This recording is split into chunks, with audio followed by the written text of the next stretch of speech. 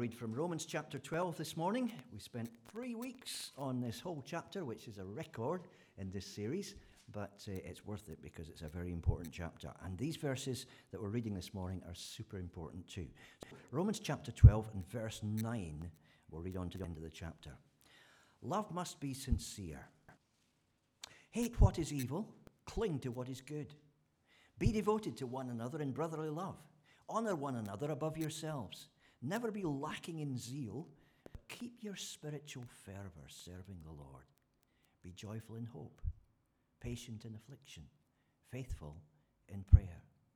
Share with God's people who are in need. Practice hospitality. Bless those who persecute you. Bless and do not curse. Rejoice with those who rejoice. Mourn with those who mourn. Live in harmony with one another. Do not be proud, but be willing to associate with people of low position. Do not be conceited. Do not repay anyone evil for evil. Be careful to do what is right in the eyes of everybody. If it is possible, as far as it depends on you, live at peace with everyone. Do not take revenge, my friends, but leave room for God's wrath. For it is written, it is mine to avenge. I will repay, says the Lord. On the contrary, if your enemy is hungry, feed him. If he is hungry, give him something to drink. In doing this, you will heap burning coals on his head. Do not be overcome by evil, but overcome evil with good. That's the passage. Now, if you were planning to get married and you had to choose Bible readings for your service, there is an overwhelming likelihood that you come up with the world's favourite wedding Bible reading. And that is from a chapter in 1 Corinthians which talks about love. If I have the gift of prophecy and can fathom all mysteries and all knowledge, and if I have a faith that can move mountains but do not have love, I am nothing. If I give all I possess to the poor and give over my body to hardship that I may boast, but do not have love, I gain nothing. Fantastic words, and they make a service really, really zing along, don't they? But actually, when you look at what 1 Corinthians 13 is talking about, it's not really talking about love between a husband and a wife. It's talking about love in the church. Now, I'm not saying don't use it as a Bible reading for a wedding, because if husband and wife are in the church, it applies to them too. But actually, it's about the spiritual gifts that Christians have got and how love is much more important than any of those different gifts. It talks about all sorts of gifts, even in the verses that we've read. The gift of prophecy, the faith that can move mountains, giving all you possess to the poor, giving over your body to hardship. There are all sorts of spiritual gifts, including the three that it said nobody wants: poverty, celibacy, and martyrdom. But they're all gifts from God, martyrdom being the gift that you only use once. But all of those things are spiritual gifts for some people. And yet Paul is saying in 1 Corinthians 13, you can have the most staggering array of gifts in the world, and it still is nothing unless you have love at the heart of it. And that's why it seems to be in Romans chapter 12, he goes on from talking about gifts, which we were talking about last week, to talking about love. Because love comes over and above everything else in the Christian life. In the evenings, we've been talking about Colossians in this church here, and a couple of weeks ago in our evening service, chapter 3, when we did chapter 3, we talked about some of the things. It says there in Colossians about the way that Christians ought to be. And here's a slide from it. It was saying in Colossians, look, if all of this stuff is true, and Jesus loved us, like our first two songs and the song we're painting this morning, if that picture is true, then we have to behave in a certain way. And it's not a case of just screwing up our courage and our nerve and our resolution, saying, I must do this, I must do that. It's a matter of taking something that God has already given you. He's given you the chance of living in a new way through the power of His Holy Spirit. You don't have to do it yourself. You just apply God's power as like putting on new clothes in the morning. And so Paul talks about things. Clothe yourselves, he says in Colossians, with compassion, kindness, humility, gentleness, and patience. Bear with one another. Forgive one another. If any of you has a grievance against someone, forgive as the Lord forgave you. And over all these virtues, put on love, which binds them together in perfect unity. It's as if it's the one missing piece of clothing. You know, if you go out dressed wonderfully sort of in your top half and you forget your trousers or something like that, not going to look too good. And it's the one thing that binds everything together. It says compassion, that's important. Kindness, that's important. Humility, gentleness, patience, they're all important. But over them all, put on that big one, love. And so Paul, having talked about spiritual gifts in Romans 12, moves on saying, yeah, but there's also love. And don't forget that, because whatever your gifts are, whatever you can do well because God has given you that ability, much more important in the life of a church or a family together is love. And so Paul starts this whole section with 3 words just in Greek. In English, it's love must be sincere, which sounds like the kind of thing that you'd hear a vicar saying in his sermon and evensong on a nice Sunday evening. It doesn't have much bite, but this is really sharp. Hey, agape, anopokritos. It means the love, not hypocritical. He just lays down the law. Not hypocritical love. Hypokritos is obviously the Greek word for hypocrisy, being one thing on the outside, but another thing inside. And Paul says it mustn't be like that with your love. It must go through and through. You don't want the kind of love where you just smile at everybody on the Sunday morning and shake hands with them all and say, oh, it's wonderful, it's tremendous, I hope you're doing well. And actually, you've got all sorts of complaints about it.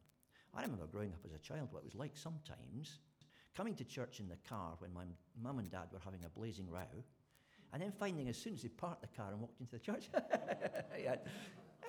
and then they'd be friends with everybody, and they'd go home, and at lunchtime, sometimes we'd sit around the table and I wonder what Mrs. So-and-so meant when she sent this to me. And that is hypocritical. I don't think my parents were total hypocrites at all, but it's so easy for us all, isn't it, to drift into that kind of thing, putting on a face that doesn't represent how we really feel about other people.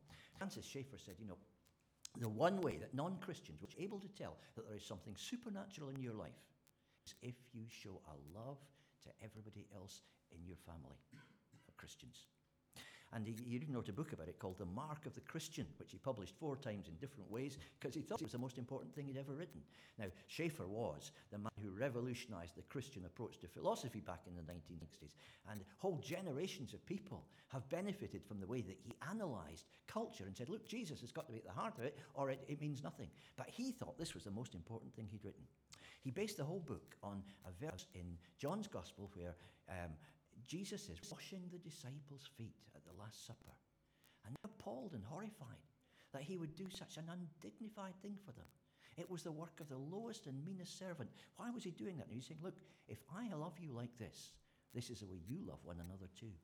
A new command I give you, he said, love one another. As I have loved you, so you must love one another. By this shall everyone know that you are my disciples if you love one another. And so Schaeffer says, in this sentence, Jesus gives the world a way of telling who's a Christian and who's not. The mark of the Christian has got to love. The church is to be a loving church, said Schaeffer. That's what he looked like with his little beard and everything. A loving church in a dying culture. How then is the dying culture going to consider us?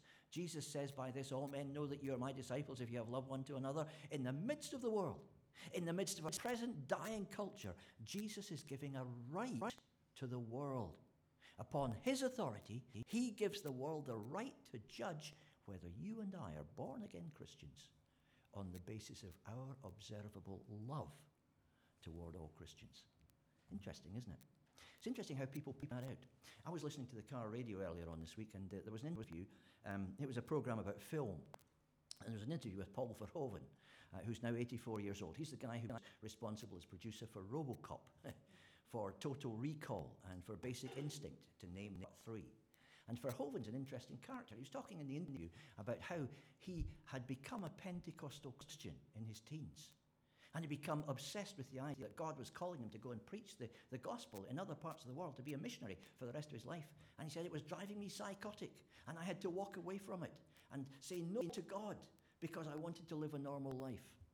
And tragically now, Verhoeven is an atheist, but he's never been able to let go of religion and Jesus. And religious themes run through all of his films. He just wrote a book about a biography of Jesus 3 or 4 years ago.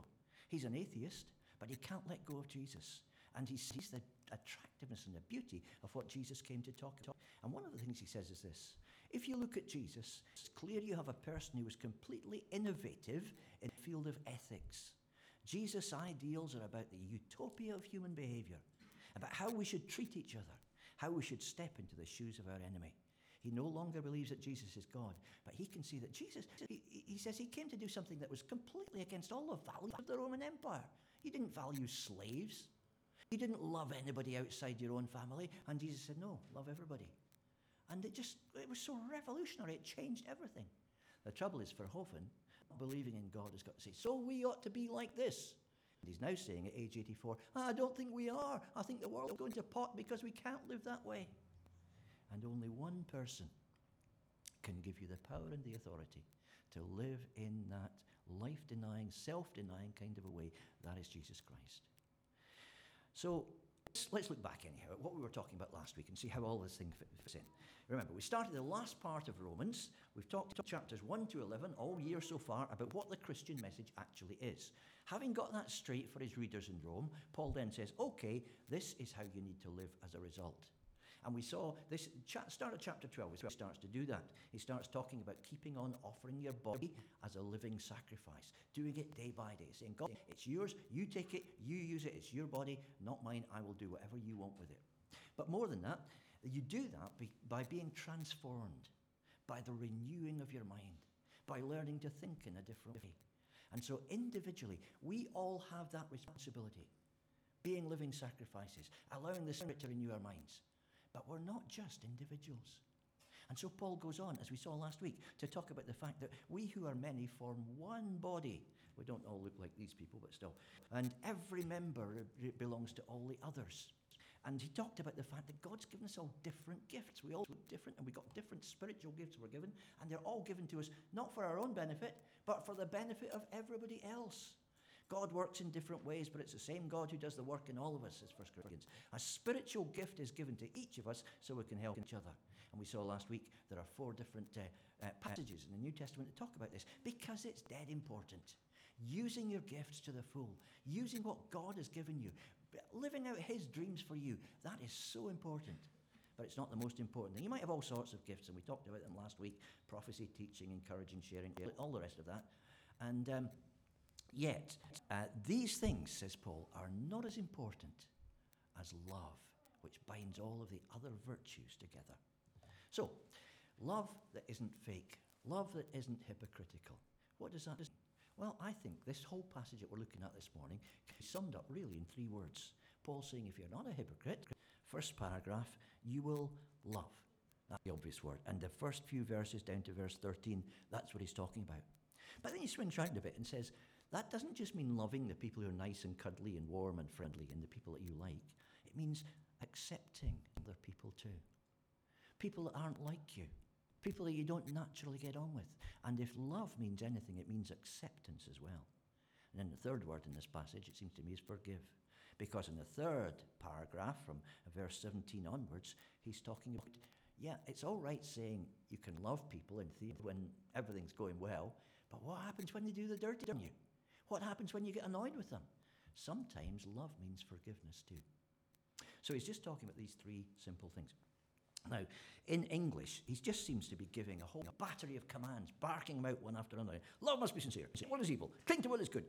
And you hang on a minute, Paul. Let me take some notes here, because it's coming out quick fire. In Greek, it's not like that. In fact, it's written like a poem. And this first paragraph, for instance, the love paragraph, is written like this: in brotherly love, being devoted to one another; in honour, preferring one another; in zeal, not flagging; in spirit, fervent, serving the Lord; in hope, being joyful; in affliction, being patient; in prayer, being faithful; in the needs of God's people, partaking; hospitality, pursuing. And he's written it in a very balanced kind of a way, because it's not just a list of odd commands as come off the top of his head. Do this and do that and straighten your tie and blow your nose. It's not like that. It's a total picture that fits together. And so he's saying this is what love is. You might remember these cartoons if you are old enough. I can see some recognition out there, and I can also see people, Josh and Adrian, but never mind. About 30 years ago, maybe, this lady Kim Kasagi, who was an artist, made a fortune for herself by doing these little cartoons, Love Is. And it's all things like love is giving him your last Rolo and that sort of stuff. And she drew them originally for her boyfriend, I think. And then she found she had a market, and I think it was the Sun who took them on in Britain, and they were syndicated in newspapers all over the world, and she's made an absolute fortune out of saying love is. And this one I put in here because it says love is real when so much else is fake, and that's true, but on the other hand, what is real love is what Paul's talking about. And I think he has his own definition of what love is in these verses from verse 9 onwards. Love is, first of all, loving good and hating evil. Because before you even get to talk about who do I love, there's another bigger question: what do I love? Because if your mind isn't fixed on the right things, on things that nourish and help and build Christian community and human love and make people better, then you're going to be drawn off by your own selfish instincts again and again. Love what is good. He says, cling to what is good. Hang on to it, because the world outside will try to take that away from you. Try to make you selfish. I mean, that's how advertisers sell things, isn't it? You owe to yourself because you're worth it. That slogan has shifted so many millions of tons of cosmetics. It's just not true. You're worth it. Treat yourself. It's worth it. Think about yourself and not somebody else for a change. And the whole world is pushing us in that way. And so Paul says, cling to what is good. Think about what's best for you, for other people, and make that the center of your life. Love that first. And hate what is evil. There's an old hymn that says, break every barrier down, thou Lamb of Calvary. Show me the awfulness of sin, a thing that grieveth thee. And you know, that's when you start winning the victory over temptation in your life. When you start seeing evil as God sees it. As something that oppresses, something that depraves, something that distorts human life, something that does nasty things to other people, something that ruins you from inside. When you start seeing evil like that, suddenly it's an awful lot less tempting. And so the first thing he says is, love is loving good and hating evil. But love is treating people like family as well. Be devoted to one another in brotherly love, he says.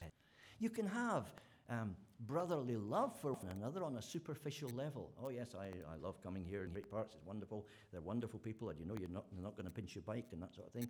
And you know you can be on that sort of superficial level with people. Paul says more than that.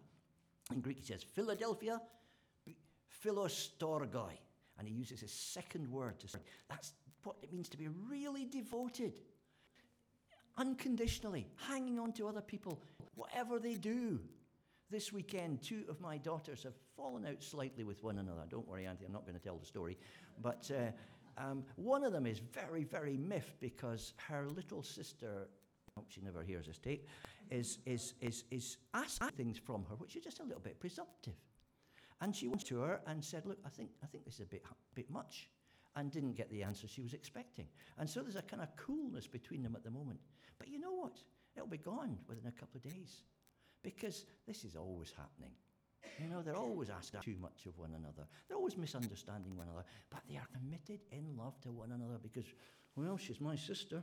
You know, I might not have chosen her some days, but there we are. And they just love one another. And they care for one another immensely. And that's what Paul is asking for here. Something that's a superficial matiness in the Christian church, but a love that runs deep and is unconditional. Love is treating people like family. Love is putting other people first. In honor, prefer one another before yourself, says Paul. Not to say, oh, I am nothing. No, you have everything. No, you're much more important, more brilliant than I am. No, he said, didn't he, in the last passage that we looked at, look at yourself soberly. Understand what you can do well and what you can't do well. Get a good picture of yourself. So he's not saying, oh, I'm nothing. He's not saying that. What he's saying is you don't need to abase yourself, but giving something to somebody else really counts when it's something you could have done for yourself. In other words, when you're always giving things to people because you don't feel worthy, and that doesn't count for very much. It's just what you always do. But when you could have something for yourself and say, no, you have it. You go first.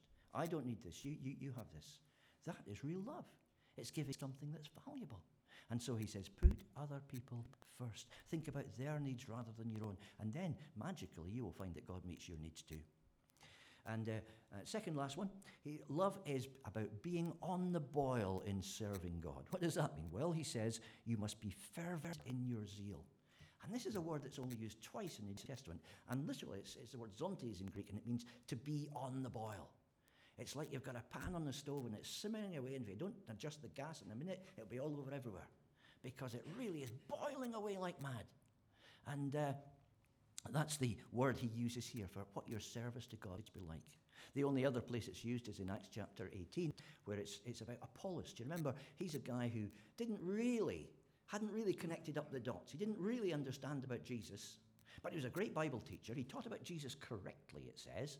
He was very learned, and he preached in a way that a lot of people could. But what it says about him, well, the outstanding thing, well, he preached fervently. And again, he was always on the ball. You never got Apollos sort of giving a talk that was tepid. You never got him saying, oh, hello, I'm afraid I've not prepared much for tonight, but I have a couple of blessed thoughts to give. No, he wanted to say things that were important all the time. And Paul says this is the way your zeal's got to be. Boiling over. Be determined to serve God with everything you've got, and then other people will benefit from your fervour, because that involves loving them to the full. And then finally he says that love is practical and love is expensive. He says, share with God's people who are in need. Practice hospitality. Don't keep stuff for yourself. Be joyful in hope. When you haven't got what you want already, be joyful, because you know God's going to give it you one of these days. Be patient in affliction. When there are problems and you can't see the way ahead, be patient. Hang on in there. Be faithful in prayer. Keep on praying for people, even when God doesn't seem to be answering your prayers, because he will pull you through, whether you realize he's going to or not. So if you love people, you will discipline yourself to do those things. It's expensive. It takes your time. It takes your effort. It takes energy. And it's practical. It means hospitality. It means caring for people. It means giving people stuff that they need. And all of that is what love is about. But then he says, it's about more, isn't it, too? It's about accepting people. And sometimes we get on great with other Christians. I've got people all over the world whom I really feel very close to. It's brilliant. And one of the blessings of being a Christian for me is that God gives you a massive family all over the place. People who are maybe not like you at all, but nonetheless people whom you love and you cherish it and you can relate to. But what about the ones you can't relate to? Sometimes there are Christians I don't find it easy to admit are my relatives. So what do we do with them? And Paul says, accept them. It's not always easy. It's not easy when they're persecuting you. When people are causing you problems that they shouldn't be causing you, and they are, then what do you do with them?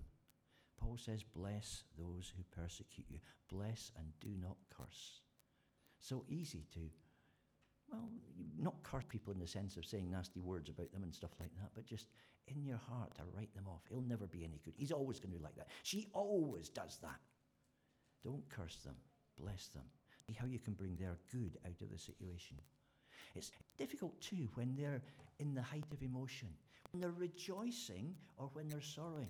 When somebody's really happy about something, it's all too easy for us to think, oh, that's really nice for you. I wish it was me, you know. And you don't really share their rejoicing. And sometimes when other people are just thrilled for you with kind of unfeigned joy that you are joyful, that just adds to your joy and makes it bigger, doesn't it? And you can soon tell when somebody's really, really happy for you. It's difficult for us sometimes to get into that frame of mind. Yes, I'm glad God has given you £1 million. My bank account's not looking quite the same as yours. You know, it's hard, isn't it, sometimes? But we've got to be like that, he says. It's hard when they're rejoicing. Sometimes it's even more difficult when they're sorrowing. Do you find that? Oh, I don't know what to say. I know I should phone him. I know I should go around and see her, but I really don't know what to do. Sometimes it's just being there, isn't it? Just being with somebody who's hurting. We had a situation, I'm not telling this to glorify us by any means, but it's just a current situation. We had a situation earlier on this week where our next door neighbour came round and knocked on the door. He said, John, can you come round and help me? My wife has fallen on the floor and I can't get her up again. And so I went round and we got her up and we put her into bed. The end result is she's in hospital right now and being a lot better cared for. But I only realised after all of that was over, just how alone he felt. And in fact, he said to me the next day, I've never felt so lonely in my whole life. He was standing there having to make decisions that he never thought he'd have to make about this woman who was lying on the floor in front of him. And it was just the two of them. And I didn't do that much.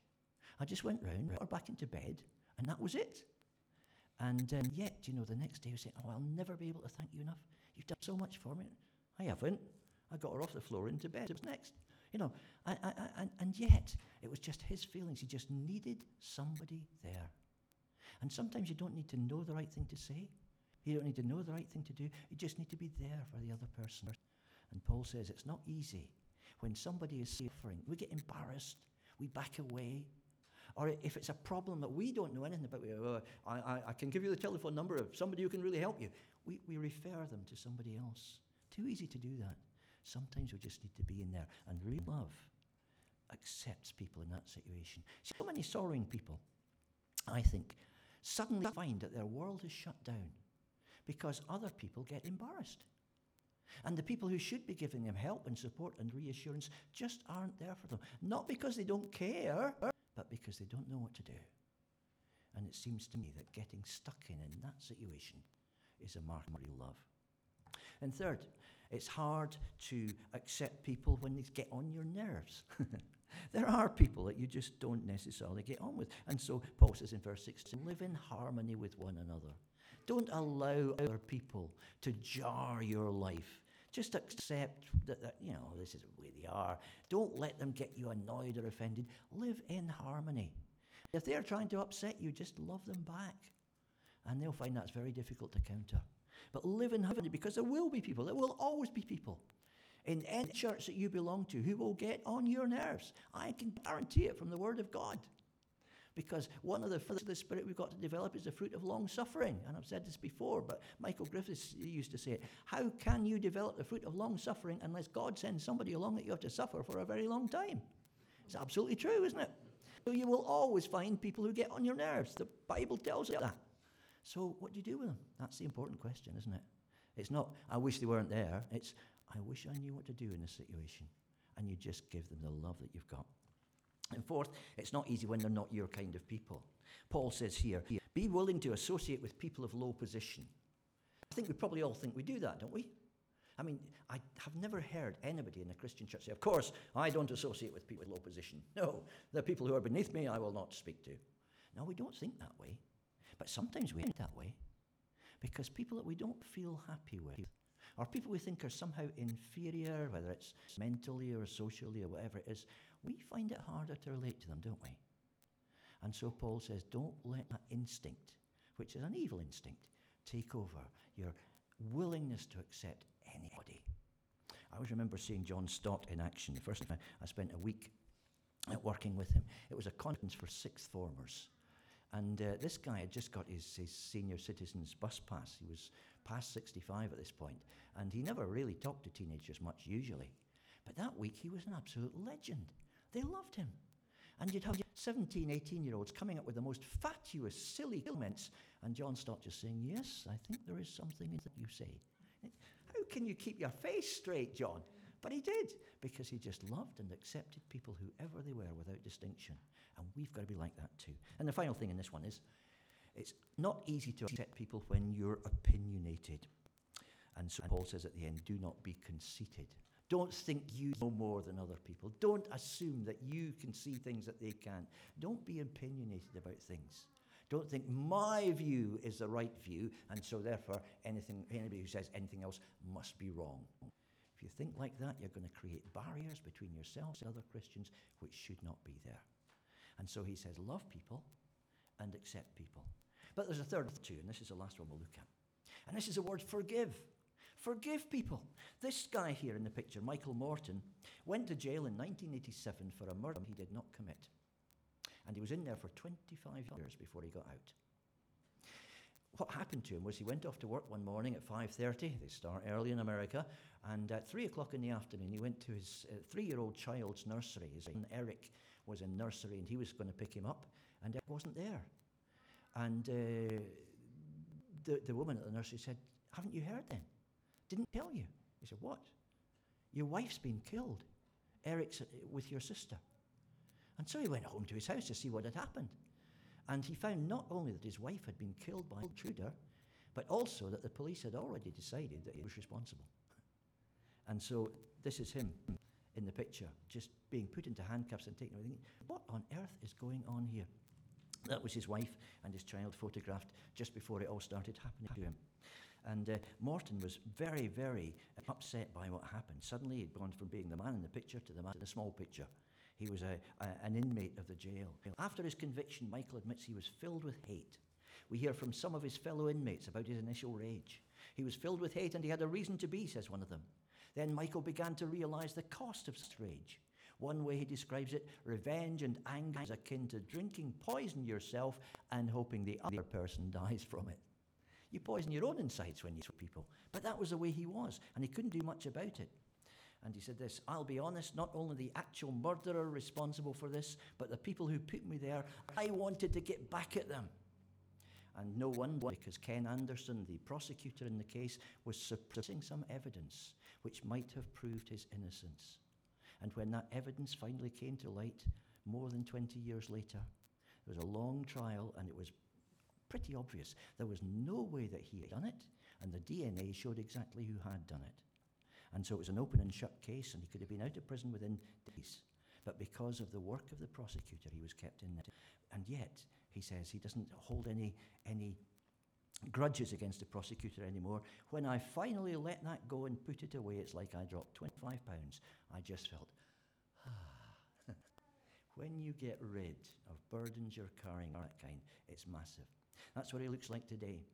But he wasn't a Christian in those days. It happened to him in prison. When he hit the lowest point in prison was around 11 years, I think, into his sentence, when his son, who was now a teenager, wrote to him and said, Dad, I believe you did it, and so I'm going to change my name. I want nothing further to do with you. And he said, this wasn't another difficult thing to overcome. This was the end. This was a death. I literally cried out to God, are you there? Show me something. Give me a sign. I had nothing. I was spent. I was bankrupt. It was the most sincere plea I've ever made in my life. And I got nothing. A couple of weeks went by and nothing. No response. Then one night, in a way that he can't even describe properly, God met with him. He's written his story since, and he says this, I knew without having to ask that I was in the presence of God. It was ambiguous, it was undeniable, and more than anything else, it was self-evident. No words can describe it. No analogy comes close, no metaphor, no simile, nothing. Any words I might choose would be feeble, incapable of expressing his scope, his majesty, or his boundless love, but words are all I have. So, he said to readers of his book, please open your mind and your heart and try to accept what I cannot explain. And so eventually, as I say, things started to happen. But he says then, my life didn't change right away. He was still in prison for more than a decade after that. Everything didn't instantly fall into place. I was in prison for another decade, so it wasn't like God knocked open the doors for me. Becoming a believer was a slow, organic process that I had to grow into. But I was different after that. You can't buy inner peace, but I had it. Shortly after his release, they arrested the other guy, the fellow who had actually committed the murder. And this is Morton, being the brother of the real criminal, as he was tried and sent to prison for a very long time. And Morton's forgiveness has just been absolutely amazing, especially for this guy. This is Ken Anderson, the prosecutor. Anderson was arrested eventually after lots of little dodges for having perverted the course of justice. And you know what he got? He got 10 days in jail and a $500 fine. It's for 2.5 decades of false imprisonment. And yet, you know, Michael Morton says this, I know that if you want to be forgiven, you must forgive. We're called to treat others as we would like to be treated. So I took a deep breath and deliberately chose to forgive all the people I'd been plotting revenge against. It was a conscious act of will. It was not easy and it was not instantaneous, but it happened. And when it did, I felt as if a burdensome weight was lifted from my shoulders. It was a physical sensation. And as we go through life accumulating grudges and bad memories and ill will towards other people, we're carrying around baggage. And what Paul is saying is here is, leave the baggage. Just get without it. Don't retaliate. That's verse 17. Don't repay anyone evil for evil. When somebody does the dirty on you, the immediate instinct is, right, how do I get back? How do I restore the balance here? Don't do it, says Paul. Leave it. Don't leave any doubt about where you are either. Be careful to do what is right in the eyes of everybody. Don't let everybody think that you're carrying grudges or harboring evil thoughts or anything like that. Allow people to see the depth of your forgiveness. Don't cause strife. If it is possible, as far as it depends on you, live at peace with everyone. You won't always be able to live at peace with everyone. There are some people that you just have to realize you're never going to make it up with. I once worked for a year in a Christian band with a girl who was an absolute disaster. And she really was horrendously difficult to work with. You had an awful lot of grace to work with her.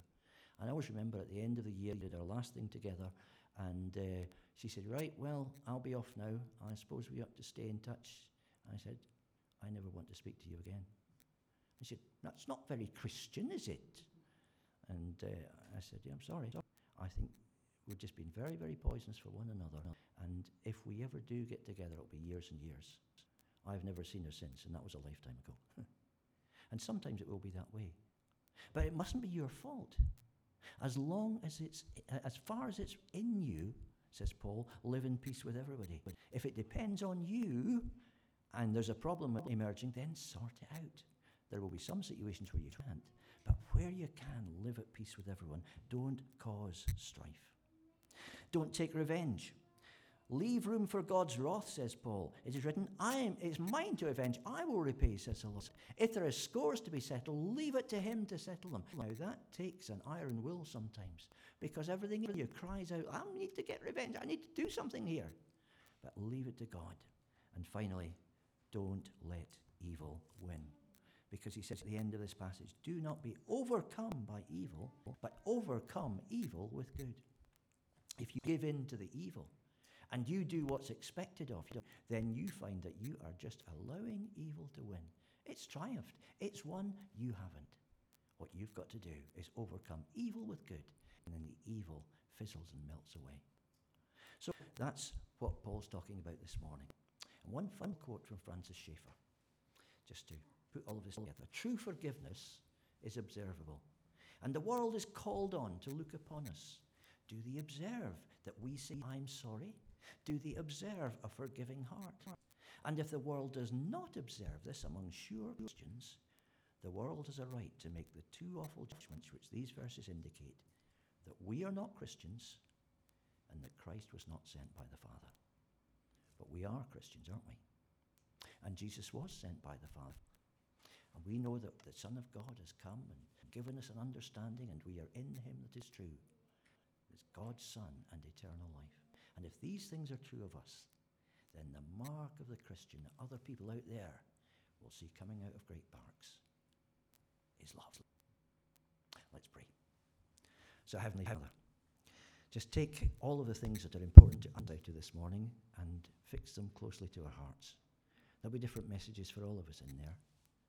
And I pray that this hard-hitting stuff that Paul comes up with, based on everything that we agree on, everything he's said so far about the message we believe, will start to be worked out even more over this next week in the lives of some of us as we start to see things that we could do better, ways where we could allow the Holy Spirit to improve our act by just putting in more power than we've had already to do some of the things that we've neglected to do. Help us all, Father, to follow you more closely and to see people noting that this week, for your name's sake.